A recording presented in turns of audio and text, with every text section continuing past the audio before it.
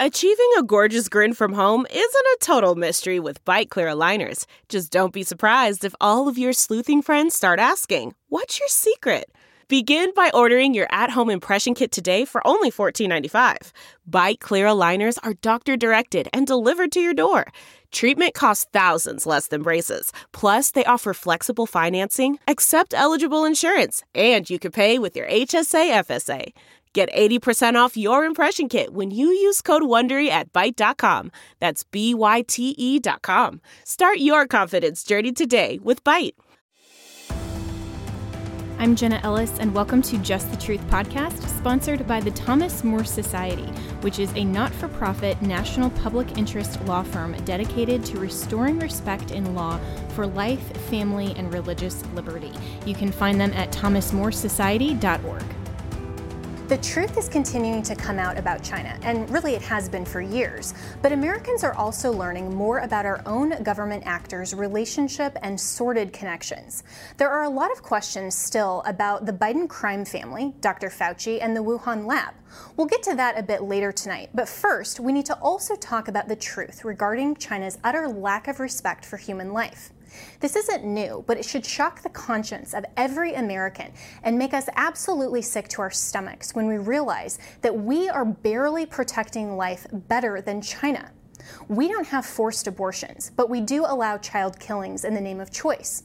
We are also one step away from gendercide, the disgusting idea that we can treat children as a commodity and select their physical characteristics, including gender, based on our own personal preferences, like we would select the color of a sofa. We do have sex trafficking. As much as Kamala Harris would like to pretend that she and the pretender-in-chief, Joe Biden, care about that, the Democrat Party thinks that sex work is absolutely fine, ignores Biden's obvious pedophilia tendencies, demands that we celebrate every form of deviant sexual preference.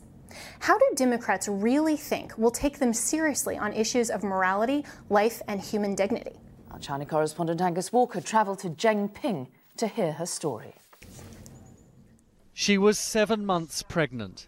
She was hooded, held down, injected with labour-inducing drugs. Feng Jianmei was subjected to a forced abortion.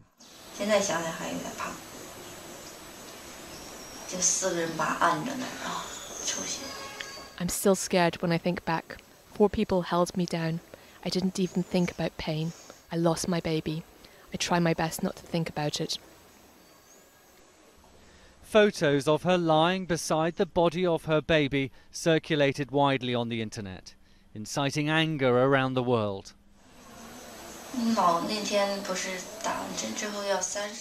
After the injection, it took 30 hours to take effect. I didn't have any family with me. Lots of other people were watching me. For more than a month, she's been kept in the same hospital room. Her first child, a 6-year-old daughter, sleeping on the bed where the baby sister she'll now never see, died. Reggie Littlejohn is the president of Women's Rights Without Frontiers, and she is someone who knows how deeply morally bankrupt China is, and she joins me now. Reggie, thanks so much for coming on with me tonight. Well, thank you so much, Jenna, and thank you for raising up the issue of Feng Jianmei, because our organization was the one that released that original photograph and that story to the world, and it just created a firestorm. Well, thank you so much for the work that you're doing. And this is absolutely horrific that China has such a disrespect for human life. And tell me more about your organization, what's actually going on in China, and why America is really just one step away if we embrace the same values of lack of dignity of human life with respect to abortion. Well, my work, I'm the president of Women's Rights Without Frontiers, and we have been an advocacy organization fighting forced abortion and the sex-selective abortion of baby girls in China for almost 10 years. We're running into our 10th anniversary this August. And we also are the only organization in the world that has boots on the ground inside of China that is actively saving baby girls from sex-selective abortion, abandonment, and severe poverty, and also abandoned widows. So what's happening now with coercive population control in China? Basically, China moved from a 2-child policy to a 3-child policy last week, and the mainstream media announced it as China relaxes the 1-child policy, 2-child policy program. But that is a misstatement, because what the new rule is that every couple is allowed to have 3 children. So number 1, 4 children will continue to be forcibly aborted, and number 2, you have to be a member of a couple. So single moms are going to continue to be forcibly aborted. Last year, Radio Free Asia, in one of their reports, mentioned the fact that according to an official Chinese news outlet, China has 8 million abortions of what they call extra pregnancies a year. And so those would be forced abortions. And I wonder what portion of those. I believe a majority of those were of single women, and those forced abortions are going to continue under the 3-child policy. Wow, and this is also going to increase the likelihood of gendercide in this whole idea of selecting gender when you only have the 3-child policy. That is so true, Jenna. And this is something that people don't think about. But even when China moved from a 1-child policy to a 2-child policy, there were a lot of couples who were one and done with their daughter under the 1-child policy. But then when the 2-child policy opened up, they decided they'd have a second child, but only if it was a boy. So for example, in 2017, shortly after the 2-child policy was instituted, there was a couple where the husband forced his wife to abort 4 baby girls, and then she died. Now, under the 3-child policy, my concern is that the majority of couples who can afford to have a 3rd child will be couples that already have 2 girls, and they will have a 3rd child and go to the expense of that. It's very expensive to have a child in China, but only if that child is a boy. And I'm very concerned for the baby girls that are going to be selectively aborted under the 3-child policy.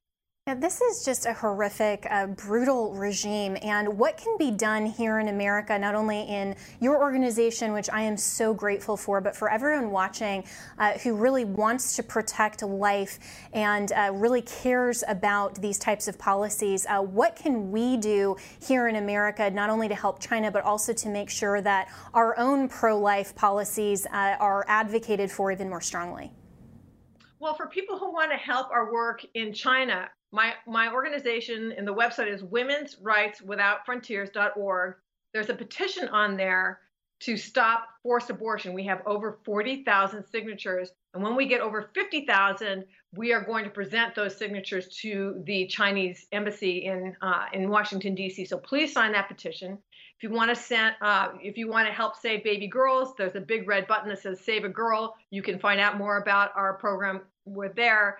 And then the other thing about not having those attitudes in the United States, I mean, I believe that the attitude towards life in China that human beings are just worthless unless they can contribute to society comes from the fact that they are founded on atheistic communism. The Communist Party is not God. And to the extent that we shun God out of our own Yeah, absolutely. And we're going to have to leave it there, but thanks so much, and we'll be right back with more of Just the Truth. Man, that sunset is gorgeous. Grill, patio, sunset. Hard to get better than that. Unless you're browsing Carvana's inventory while you soak it all in. Oh, burger time. So sit back, get comfortable. Carvana's got thousands of cars under $20,000 just waiting for you. I could stay here forever. Carvana, where car buying meets comfort meets convenience. Download the app or visit Carvana.com today. Welcome back to Just the Truth, and now I'm continuing the conversation with my next guest, Alexander Almazan, who is the attorney and brand new podcast host called All Rise. Definitely check this out. And Alex, thanks so much for joining me tonight. Thanks for having me, Jenna. Yeah, so you and I had a conversation last week that I thought was so fascinating that everyone has to be aware of some of your legal insight into this, that, the mainstream media always talks about how we have such a divided Supreme Court and everything is so political. But if you actually look at a couple of even the recent Supreme Court decisions, including one just today, there have actually been several 9-0 opinions on things that truly matter, but the mainstream media is not covering this. Why? Yeah, so they just aren't, right? So there's this particular case that I talked to you about last week that you were fascinated by, was intriguing because there are so many people like you, like me, that just don't hear about it, and the media doesn't cover it. And in this particular, the media didn't cover a 9-0 decision that was the U.S. government's attempt to essentially violate the Fourth Amendment, to allow warrantless searches into your home under a community caretaking exception that was established back in 1972 that was limited only to a police officer's ability in a caretaking function to access a disabled vehicle and get into the trunk of a disabled vehicle. It was never intended to actually have to do with your home. So it was a big deal to watch the federal government in one of Biden's first DOJ amicus briefs filed with the court and a request for the Solicitor General to actually argue before the court to have a warrantless search and seizure of an American citizen's guns within his home be a position that we just saw our federal government advocate for before the court. Yeah, and this was really fascinating to me because this showed, and I think the mainstream media didn't want to show the truth, that the Supreme Court actually protected the gun rights of citizens in this case against unconstitutional search and seizure, and by a 9-0 opinion. And so, of course, if this was covered more, and if you're not, one of the wonks that goes and just checks out the Supreme Court blog and reads and delves into every single opinion that they come out with and just looks at what the mainstream media covers, you would have missed this. And I think part of this, Alex, is that the mainstream media doesn't want to cover the fact, especially the leftists, that maybe the court is not going to be very receptive to Biden's gun control plan. Listen, it is absolutely, all we hear about is gun control or gun violence, depending on which side you are and which word you are. You hear about abortion rights. And you hear, as a mainstream media puts out to us, you believe that every decision is 5-4 and contentious and has dissents, and that the passing of the wonderful Ruth Bader Ginsburg was somehow going to lead to some very unequivocal decisions because the court was now, quote, 6-3. And when you see the amount, we've had multiple cases that have come back with unanimous decisions just in the last few weeks, including, as you pointed out to me, one today on immigration. But this one, Jenna, I strongly believe that the mainstream media didn't cover this because it doesn't fit the narrative. You just had the federal government intervene in a home where the individual that owned the guns was not even in the house. He had voluntarily addressed himself going to the hospital for him to voluntarily be looked at psychiatrically. He gave no consent, and the federal government argued in favor of allowing for the home to be searched without a warrant and have this man's gun seized. And the fact that we had a 9-0 decision from the court, including what are considered the three liberal justices, frankly, doesn't lead to two narratives that you're not going to hear about. Number one, the commission that has just been established by the Biden administration to actually pack the court. Doesn't really serve that narrative if you're hearing about 9-0 decisions where you have liberal judges agreeing that you can't go into somebody's house and take their guns. And I think the second important item there is that this community caretaking exception, the government, as Justice Alito said in a concurring opinion, they were not going to support the court this broad, as he used the word, broad application of the community caretaking exception. Since the 1600s, under English common law, we had the first reference to the home as your castle. 500 years almost of having the home be your castle. And the government agrees that in this country, the home enjoys the highest protection under the law, but yet they just argue to try and violate it. Yeah, this is really fascinating. And of course, I think this also can have some potential implications on red flag laws. I mean, there's not one red flag law that I have read that I would advocate is constitutional in any way, shape, or form. I mean, a lot of people would like to say, okay, we need to do something. You know, that's always the leftist liberals, let's do something, right? But in the manner in which they're promoting these types of arguments, it's really fascinating to see the Supreme Court come down so strongly in on this type of political hot button issue. And as you pointed out, the only reason it seems like no networks are covering this, other than, of course, here at Real America's Voice, because this doesn't go with the contentious narrative on a hot button issue like gun control. So where then, Alex, in your opinion, what does this forecast potentially for the Second Amendment for the future? And also, where can we as conservatives, if we don't have the ability to look through every Supreme Court decision, is there somewhere we can go besides your great podcast, All Rise, to get the truth of the judicial branch and maybe the fact that they are still independent on some issues? So Jenna, I think you're probably going to agree, right? That what the media really banks on when they're providing us with information is that people aren't going to consistently look beyond what's given to them. So whether it's Twitter with the character limitations, whether it's clickbait articles on social media, the majority of individuals in this country, where over 60% of them receive their news from social media, just simply aren't going to read, and it's understandable. So we are naturally being dumbed down by the avoidance of providing us with this information. So where does the Second Amendment go? Jenna, we had the Second Amendment Foundation, the Second Amendment Law Center, we had the ACLU, the Conservative Legal Defense and Education Fund, and we had all of these organizations that filed briefs in this case because they understood how important it was. And I think when you have the 9 justices saying, hey, you know what? There was no imminent danger here. There was no harm here. The man who indicated that he put the gun basically at a dinner table and told his wife, go ahead and take it out. Listen, I've had arguments with my wife. I don't know that I would have played around with her and put the gun there and said, take me out. That's what this gentleman did. And he voluntarily left the home and specifically under the record told the officers that he was only leaving because they said they weren't going to take his guns. And it's precisely what they did. He had to sue in order to get them back. These red flag laws, Jenna, I agree with you. It is a very slippery slope that the court here didn't want to address and they didn't want to get into. And I think when you're looking at the future here is you're going to need some significant probable cause or some really high exigent circumstances in order to be able to enter someone's home. The government even argued in this case that the example that if your backyard is locked and there's your cat in the tree, that they would actually be able to get into your locked backyard and remove a cat from the tree. That's how far they were taking the community exception to be able to enter even your backyard when it's locked. So I do want to end with one thing telling you on this point, which was the Breonna Taylor case from last year. So one of the problems that happens with the hypocrisy of, and both sides possess it to some extent, but in this case on the left is Breonna Taylor was the victim that eventually led shortly thereafter last summer to Louisville banning no-knock warrants.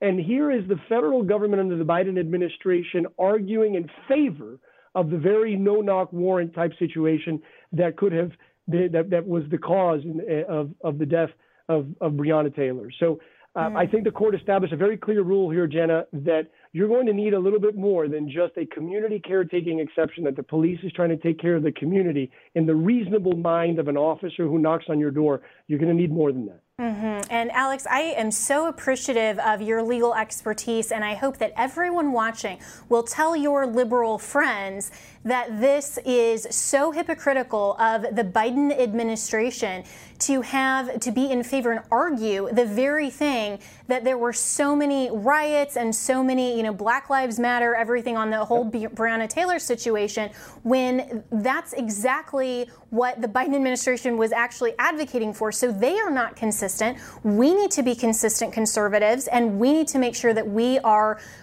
genuinely grateful and tell the Supreme Court we're grateful when they protect our rights. So in the last about minute and a half we have here with you, Alex, and I hope you come back a lot and tell us more about what's going on at the Supreme Court. But tell me more about your podcast, All Rise, what you cover, and where people can find that. So wonderful. So All Rise will be available on Spotify. It'll be available in the Apple Store as well. And All Rise was basically born out of cases like Caniglia. And it is cases that are not covered, that are landmark decisions that involve everyday Americans in our midst, all around us, liberal, conservative alike, just the normal U.S. citizen, and bringing to the forthlight, kind of making the Supreme Court cases a bit sexy, bringing out this information, letting people have an opportunity to learn and be educated, relearn civics, understand that the Supreme Court of the United States is 9 amazingly intelligent foundational legal jurists, Jenna, that absolutely should be respected. And it doesn't really matter at the end of the day on 98% of their decisions, probably, whether they were appointed by Clinton, either of the Bushes, the Obamas. It's just a matter of our podcast will be about that and about trying to bring to light these kinds of cases that the mainstream media just doesn't want you to have because the narrative just doesn't fit what they want. Well, Alexander Almazan and his podcast is All Rise, and every conservative needs to make sure that you are supporting these conservative voices because we need to be educated. I'm so grateful for people like Alex that are stepping into this space with their expertise and giving us yet another angle of the truth. We need more of this, and so really grateful for Alex, and we're going to be right back to cover some more of the truth with John Solomon, who's the editor-in-chief of Just the News. He's going to be here to talk about the Fauci emails. We'll be right back. Delve into the shadows of the mind with Sleeping Dogs, a gripping murder mystery starring Academy Award winner Russell Crowe. Now available on digital. Crowe portrays an ex-homicide detective unraveling a brutal murder he can't recall. Uncovering secrets from his past, he learns a chilling truth. It's best to let sleeping dogs lie. Visit sleepingdogsmovie.com/Wondery to watch Sleeping Dogs, now on digital. That's sleepingdogsmovie.com/Wondery. Welcome back to Just the Truth, and joining me now is John Solomon, who's the editor-in-chief of Just the News. And John, so much going on with Fauci and his emails. What's the latest? What a difference a year makes, right? We now find out that Anthony Fauci was at odds with himself.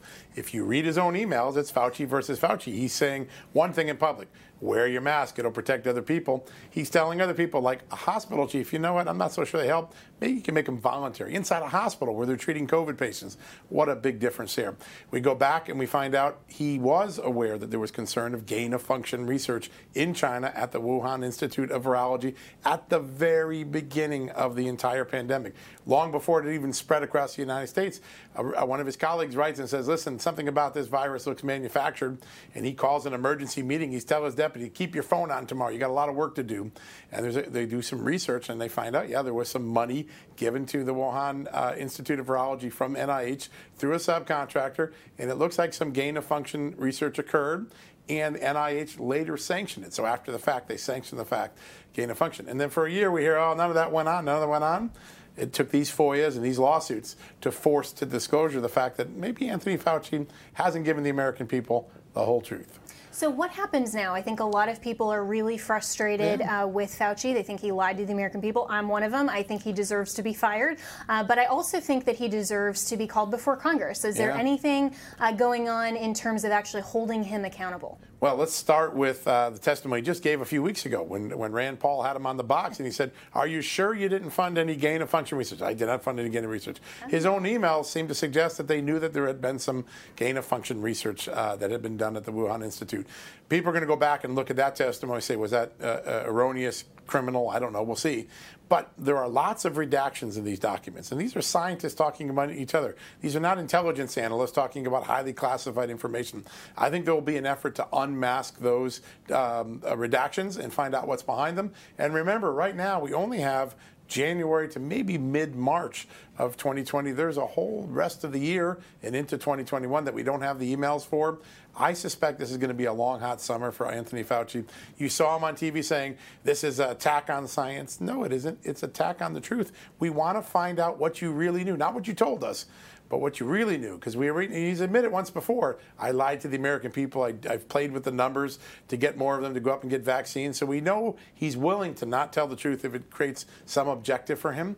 Now the question is how many other times did he do that? That's not an attack on science. That's an inquiry for the truth. Absolutely. I think Rand Paul said it best when he's calling it the noble lie, to say that, well, I'm misleading the American people, but for my greater purpose. And he's basically playing God here. I mean, this is something that's really just, I think, despicable. But also, his book now has actually been scrubbed from a lot of online places. And so what's kind of the tenor in Washington among the Democrats? I mean, are they kind of conceding like the mainstream media has to say, well, it looks like this probably was man-made, and they're willing to concede to congressional hearings. What's the They're doing an news from the interesting Hill? two-step. They're doubling down on Fauci, even though there are some real questions about it, while at the same time giving ground on the whole lab theory, which is, all right, maybe there is some truth there. We better look at it now. They should have looked at it a year ago. The Intelligence Committee should have looked at it a year ago. I interviewed Daniel Hoffman, the CIA's former station chief in Moscow, one of the real, true, great career intelligence patriots in America. And he said, listen, the mere fact that 18 months into this pandemic, we still don't know the answer is in and of itself an intelligence community failure. How did we get to that failure? Where for a year, they doubled down on one theory in the face of other evidence that clearly pointed to another possibility. That's bad for the American people. The intelligence community is another place where we got to look at their work. I don't think we got the best intelligence products last year during the 2020 pandemic. The truth will come out. And it will. Speaking of the truth coming out, there's a lot of audits going on across the country. So what's the latest? We have Senator Mastriano standing by to tell us more about the meeting between Pennsylvania legislators and Arizona. But you want us to also keep our eye on Georgia. Absolutely. I think there's a very quiet audit. There's not a lot of press releases, not a lot of clamor about it. I think the Georgia audit may be the most substantive and surprising audit to American people. I'm hearing lots of things. I'm going to do some more reporting over the next couple days. But Georgia, Arizona, if Pennsylvania goes in audit, we'll have a very good view of what three very controversial state elections, what really happened. Not what people said happened, but what really happened. It'll be interesting to see if the good senator can convince his colleagues in the Pennsylvania Senate to go ahead with that audit. Yeah, and there was also the censure of Secretary of State Raffensperger in Georgia. Yes. So the booing of the governor. Georgia was a raucous place this weekend. They were booing the governor, censoring their Secretary of State, and these are their own party. The Republicans doing it. A lot of dissatisfaction. And I think the most important thing that happened in the last 3 weeks was when Raffensperger suddenly, out of the blue, said, I support that audit in Fulton County. After months of saying there was nothing wrong, that turnabout, he knows something that we don't know publicly yet. Yeah, well, I wish that was back in November 2020. Yeah, where was helpful, that? Right? Yeah, before the Electoral College. Yeah, well, John Solomon, editor-in-chief of Just the News, thanks so much for dropping by. Jenna. Thanks so much. And make sure that you stay tuned to Just the News. Always read John's excellent reporting. Make sure that you follow Just the News on Twitter. And joining me now is Senator Doug Mastriano from the great state of Pennsylvania. And Doug, thanks so much for joining me. Thank you for having me on. Caught me with my glasses on my head. I'm getting old. No, that is perfectly fine. I know. So speaking of all of these audits, what happened and what are the details of the internals of that same room? I was in that same room in Arizona talking to Karen Fann and some of the other leadership during the whole post-November election issues. And so I know that Pennsylvania is looking at doing an audit. Do you think that that's going to occur? I don't know that we have a choice. Obviously I'm one of 50 or one of 29 in the Republican caucus in the Senate, but I just don't know how we get around it. You were there on November 25th in Gettysburg last year, and all these issues came out and they were never addressed. And thank God after Gettysburg, all these other hearings popped up, and now Arizona is leading the way, and Pennsylvania needs to get on board because about 47% of voters in Pennsylvania in a recent poll said they don't trust the results. And that means disenfranchisement, something the left talks about often, obviously. And it also means that our constitutional republic's at stake, because if people don't believe that they have one vote, and it counts as one legal vote per person, don't have an equal voice, why are they going to come out and vote in the future? So in the end, we got to do our job. You've talked a lot about our constitutional powers. It'd be nice if we actually start exercising them. Yeah, and you have been one of the foremost advocates in Pennsylvania from the very beginning. You mentioned Gettysburg last year, and that was the first legislative hearing. Pennsylvania led the way, and you were the spearhead of that effort, and that really led the way to showing the American people just how lawless things were in the aftermath of the 2020 election and even leading up to it. And so what did you learn, I guess, from the Arizona audit that is going to help inform hopefully when Pennsylvania does this, and what do you hope to show through that audit? So what I saw in person is nothing like what the leftist media is reporting. I mean, what kind of reporting is it when a leading outlet says a frauded? That's very partisan. That's very inflammatory. So they're inferring that this entire thing is a big joke, and that nothing could be further from the truth. Unlike what we saw in Philadelphia, where they did not allow poll watchers, and even when he had a court order, he wasn't allowed in the room, and then finally 50 feet away the next day.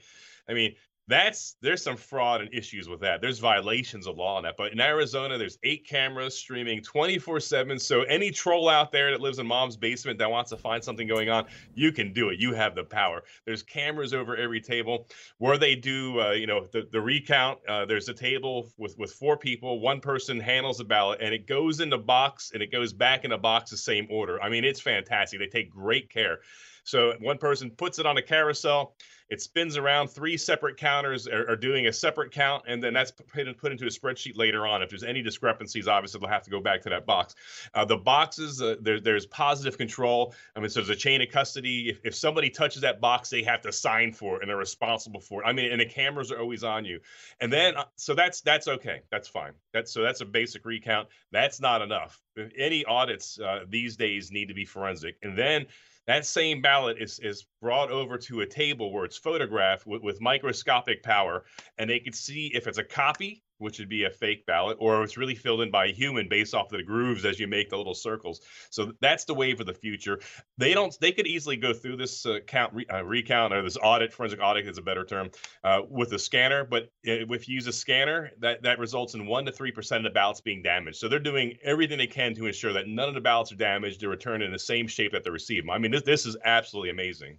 Wow. And I think the one word is transparency. I mean, this is something that no one should be afraid of, unless maybe people like the Democrats and the liberal leftists don't want the truth to come out. And so the fact that anyone can be against a recount or an audit and making sure that we get to the truth just shows that they have something to hide. And so it's a great thing. And I think that all 50 states, I mean, not just the swing states and the states that clearly had the issues in 2020, all states should make sure that their elections are transparent, they're secure, that every citizen voting in their state has confidence in the security of their elections. I mean, this just seems like common sense, Senator. I mean, why on earth would anyone suggest otherwise? I agree. The irony is our state attorney general, who's Democrat and has great aspirations for his future, is like, if they're going to do an audit, they have to come through me. Well, first off, we don't have to go through him. There's something called the Constitution.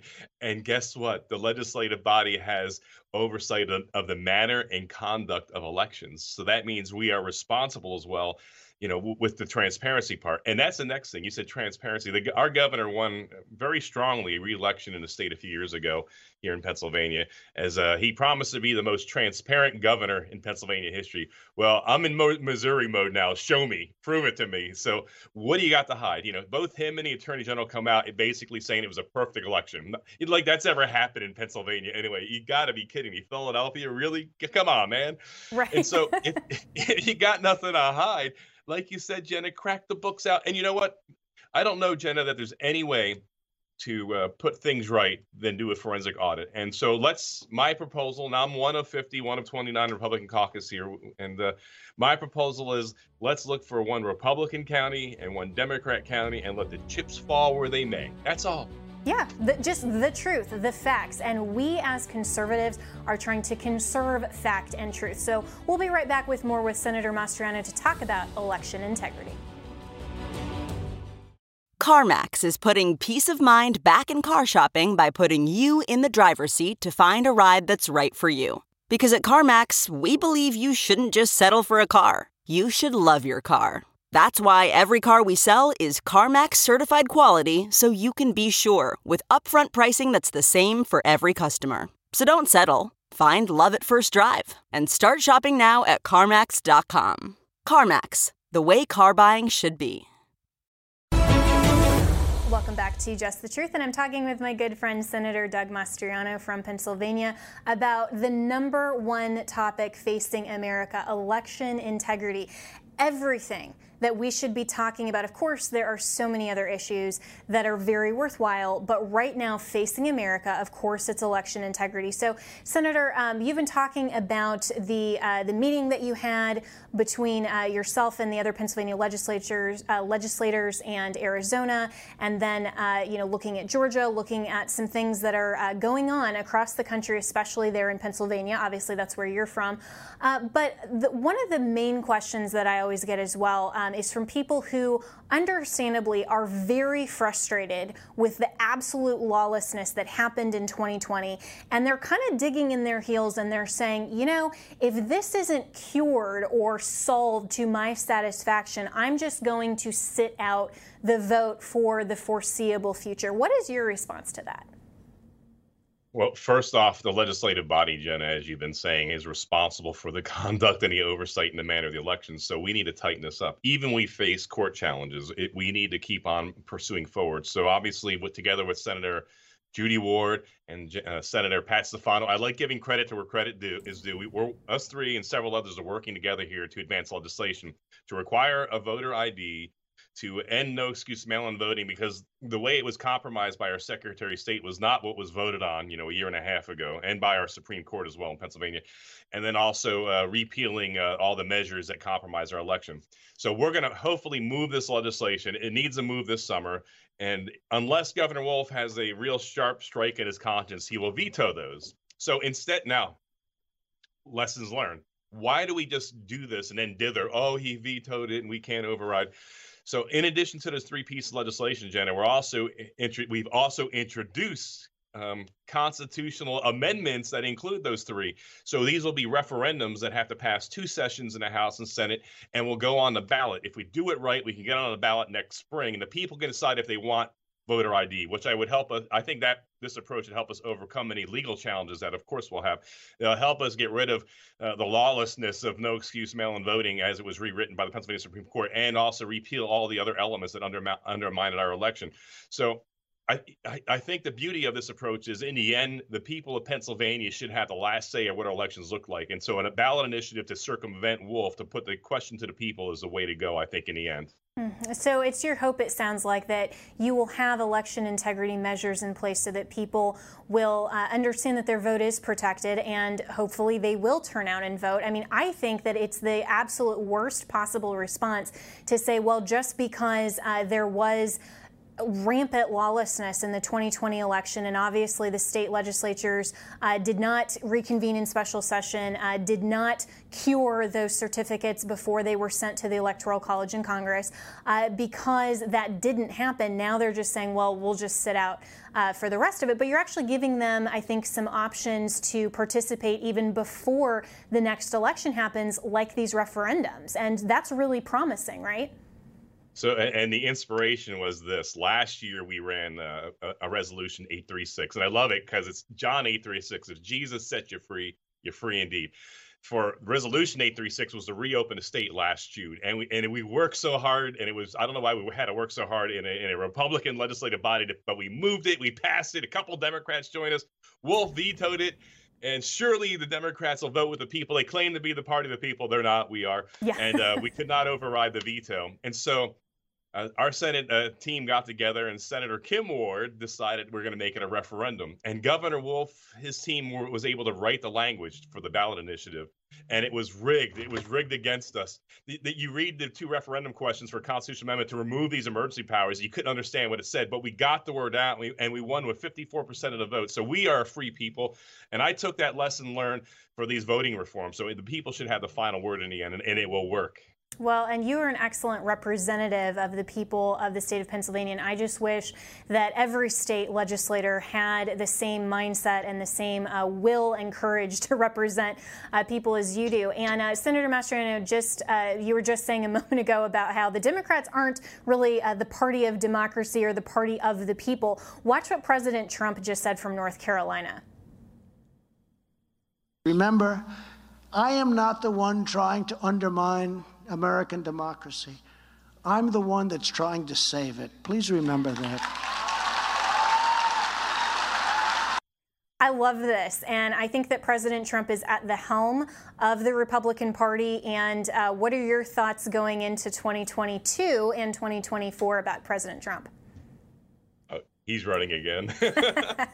Wow, I think fantastic speech. I mean, he talked about that story at West Point when, he had to go down the steps real gingerly because the steps were wet and he had those slick leather soles on and he's afraid he's going to fall on his bottom. And then, of course, he compared, all that outrage from the media. Maybe he has some kind of, physical disorder. And then, Biden is flying up the steps and falling 3 times. And the double standards and lies. And the American people are like, what the heck? Leave him alone. And on the voting side here, obviously he's keenly watching what goes on in Arizona and Pennsylvania and Georgia and the other states, rightly so, because if the election, and this is not about disfranchising, it's not about overturning, it's about finding what happened and letting the chips fall where they may. It would be nice, I guess, if Governor Wolf was right and it was a perfect election, but what if it wasn't? And then how you have a good, fair, free election if you have all these flaws built into it? So let's get it done. Absolutely. And so is one of your legislative measures, I know one of the difficulties in Arizona and also Pennsylvania was to actually call the state legislature back into session to deal with some of this in the aftermath of the election. Is there any legislation that's being contemplated to reclaim that authority? And even though, of course, the Trump team argument, myself included, was to say, well, you don't need the governor's authority. The governor can't stop you from exercising a textually delegated constitutional responsibility. But certainly having that kind of amendment or legislative power just to say, hey, we're going back into session to make sure that it's the state legislature, not these rogue executive agents, as the one that actually signs off on the certifications. Is that something you're contemplating? This past year has been a crash course in civics, and only being 2 years now as a senator, my extensive time in the Senate. And so I'm with you. We had the hearing. I test positive in the White House. You were there for that. That was an interesting night for sure. But I could not believe the most important day of my life, and I'm like, really? But of course, 45 was so accommodating, very fatherly, unlike what AP and the others said about me. But I come back and I'm like, we need to go in session. Here's a resolution to deal with this here. We need answers. And then come to find out at 11 p.m. on 30 November, we turn into pumpkins in the General Assembly. All 203 House reps and all 50 senators were out of session until the 5th of January. And I'm like, you got to be kidding me. And there was no initiative or desire to go ahead and convene ourselves. We sat back and I'm like, this is ridiculous. So I've introduced a constitutional amendment. You believe this? That we're not at a session in December anymore, that we're in session until the 31st of December. And then a few days later, of course, the next body comes in. So I can't believe that a full-time legislative body that we're off for an entire month.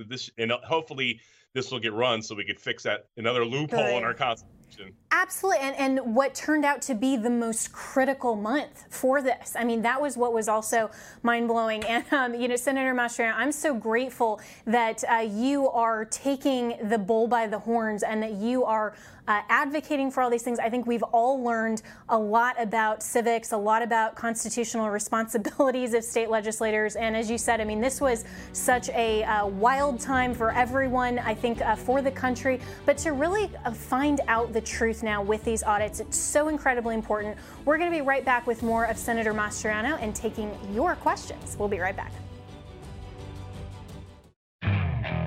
Okay, picture this. It's Friday afternoon when a thought hits you. I can spend another weekend doing the same old whatever, or I can hop into my all-new Hyundai Santa Fe and hit the road. With available H-Track all-wheel drive and 3-row seating, my whole family can head deep into the wild.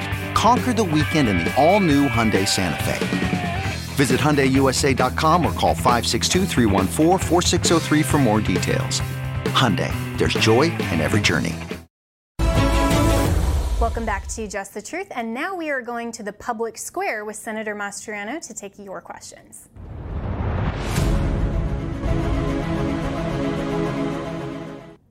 This seems so serious, right? Like we're gonna, this will be election integrity for 500, Alex. Okay, so Senator Mastriano, we asked people on my and your social media today, well ahead of the show, what questions they have for you, because I know a lot of Americans are really concerned about this. It's the number one question I'm sure that you get. It's the number one question I get. And so we wanted to give some time for people who really have some genuine questions here to be able to weigh in. So the first question I have is how soon realistically can Pennsylvania get an audit if you decide to move forward?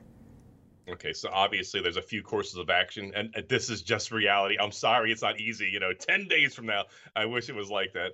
But there's a body of 50 of us, and there's only one king in Pennsylvania. At least he thinks he is. That's the governor. So, but the way it would go, I mean, there's several angles. A state committee, a Senate committee with subpoena powers would normally issue a letter to whichever county or counties they want to have a review of the election results with, a forensic audit specifically. There'd be a certain amount of time set for a response. Obviously, chances are not that it would be declined, and then it would come back with a subpoena. And there's a period of time. So I think probably the soonest, if we jumped on it and if we had the support with the majority of the members in any committee we do this from and from the body itself, probably July you could see it, which timing wise would be pretty good because that's about the time Arizona's wrapping up ostensibly. And then we could roll right in to see what happened in Pennsylvania. And like you rightly said, this is about transparency. This is to find out what the heck happened and were the results as what we were told. Yeah, and so the next question I have here is, what then is taking so long to complete the other audits in the other states, if you know?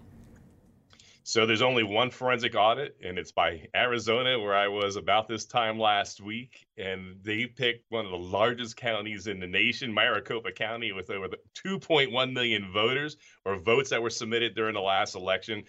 And when I was there, they just had crossed a halfway point. And so obviously bringing in this kind of team, they learned a lot of lessons. So if we're able to replicate this, Jenna, in Pennsylvania, I think it'll actually move a bit quicker. Some of the counties that I'm looking at, they're not nearly as large as Maricopa. So I think we can knock it out rather rapidly in Pennsylvania if this is a course of action we follow, which I hope it is. Yes, absolutely. All right. And this one is, of course, probably the most controversial, so I'm not going to sidestep it. I have to ask you this one. If it's found that Mr. Biden did not win the presidential election, we kind of already think that has been shown, but what recourse is possible? So there's a few courses of action, and I think the most likely of all the courses of action is a court challenge. And we do have a precedent in Pennsylvania, now granted at the state level, but there was election in Northeast Philly, interesting, Philly, but 1993, a special election, and Senator Stinson won the election, a Democrat, against Senator Bruce Marks. I call them both senators because of an interesting reason. Local media, including the Inquirer, I wish media was this intellectual, had so much intellectual curiosity as they did then. They did investigative journalism and found out there's all sorts of shenanigans and cheating and fraud. And that went to the Third Circuit, and the Third Circuit removed the Democrat senator, which removed the party in power in Pennsylvania and put the Republican in, Bruce Marks. And so I think the most likely course of action is a federal decision. Interesting. Yeah. Well, so then the next question is, with the legislation that you're contemplating, why do you think that the state legislature in Pennsylvania did not get on board sooner than now? That's a real tough one because there was a group of us last year, and you were part of this. I mean, we spoke frequently or texted. I was asking you for advice and constitutional recommendations, and once again, anything Jen and I or anyone else talked about was the legal constitutional approach forward, and it was a lot of new ground for us as well. Up until the end of December, we had worked with my caucus quite a bit. And the last letter we signed, I think it went to one of the senior officials in Washington, D.C. There was 24 signatures of the 29 members of my caucus asking that we just be given some time here to see what happened in Pennsylvania. And when that was denied, we seemed a bit lost as the way forward. And thank God Arizona rose up and they set a standard and example. And once again, I get it. It's very frustrating. Many of us worked our tails off, none more than you, clearly, to try to find a way ahead. And this was new charted ground. And I think this will set a standard in the future if there's any shenanigans or concerns about election. But I can't remember, as a historian, I have a PhD in history, I can't think of a time in American history when there was so many issues in various states. Usually you have specific states, but so many states with so many issues, and how do you address that? So I think this will set a new standard in the future. Yeah, hopefully so. And that actually goes perfectly well into the last question I have here. And I get this question all the time as well, so I wanted to pose it to you. Why should we, Republicans, conservatives, follow the Constitution if Democrats clearly aren't? Well, sometimes I feel like I compare us to like the Redcoats. You know, we march in line of battle, and of course the Patriots are hiding behind the trees and cheating. That's not the way you fight in war. You know, the laws of modern warfare based off the Treaty of Westphalia, 1648. But we are a nation of law, and if the majority of the nation and the populace refuse to abide by the law and Constitution, then there's lawlessness. Now, you know, you and I and many and everyone else on our side here is looking for the legal constitutional way forward. And so I get the crux of that question, but I think it's deeper. So people show up for a presidential election, they expect, you know, massive change, and they disappear. We had judicial elections in Pennsylvania where in one of my counties, only 11% of the people showed up, another 16% because I was on the ballot. And that resulted in our state Supreme Court flipping heavily Democrat, 5 of the 7 seats. And I'm like, people, you're complaining here. Our firewall is gone. And so we need you in every election. It's a marathon. So if you want to affect change, it's not just presidential elections, it's every election. Yeah, absolutely. And civics matter. And Senator Mastriano, I am right there with you to advocate for election integrity, a path forward. Thank you so much for joining me tonight on Just the Truth. And now to Just the Word.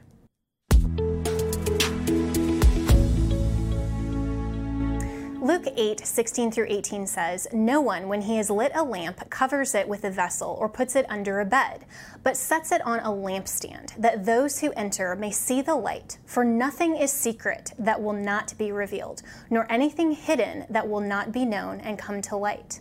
Therefore take heed now how you hear, for whoever has, to him more will be given, and whoever does not have, even what he seems to have, will be taken from him." That's it for this episode of Just the Truth. I'm Jenna Ellis, and we are sponsored by the Thomas More Society, which is a not-for-profit national public interest law firm dedicated to restoring respect in law for life, family, and religious liberty. You can find out more about the Thomas More Society and the incredible work that we do there at thomasmoresociety.org. And I will be back tomorrow and every Monday through Friday here on Just the Truth.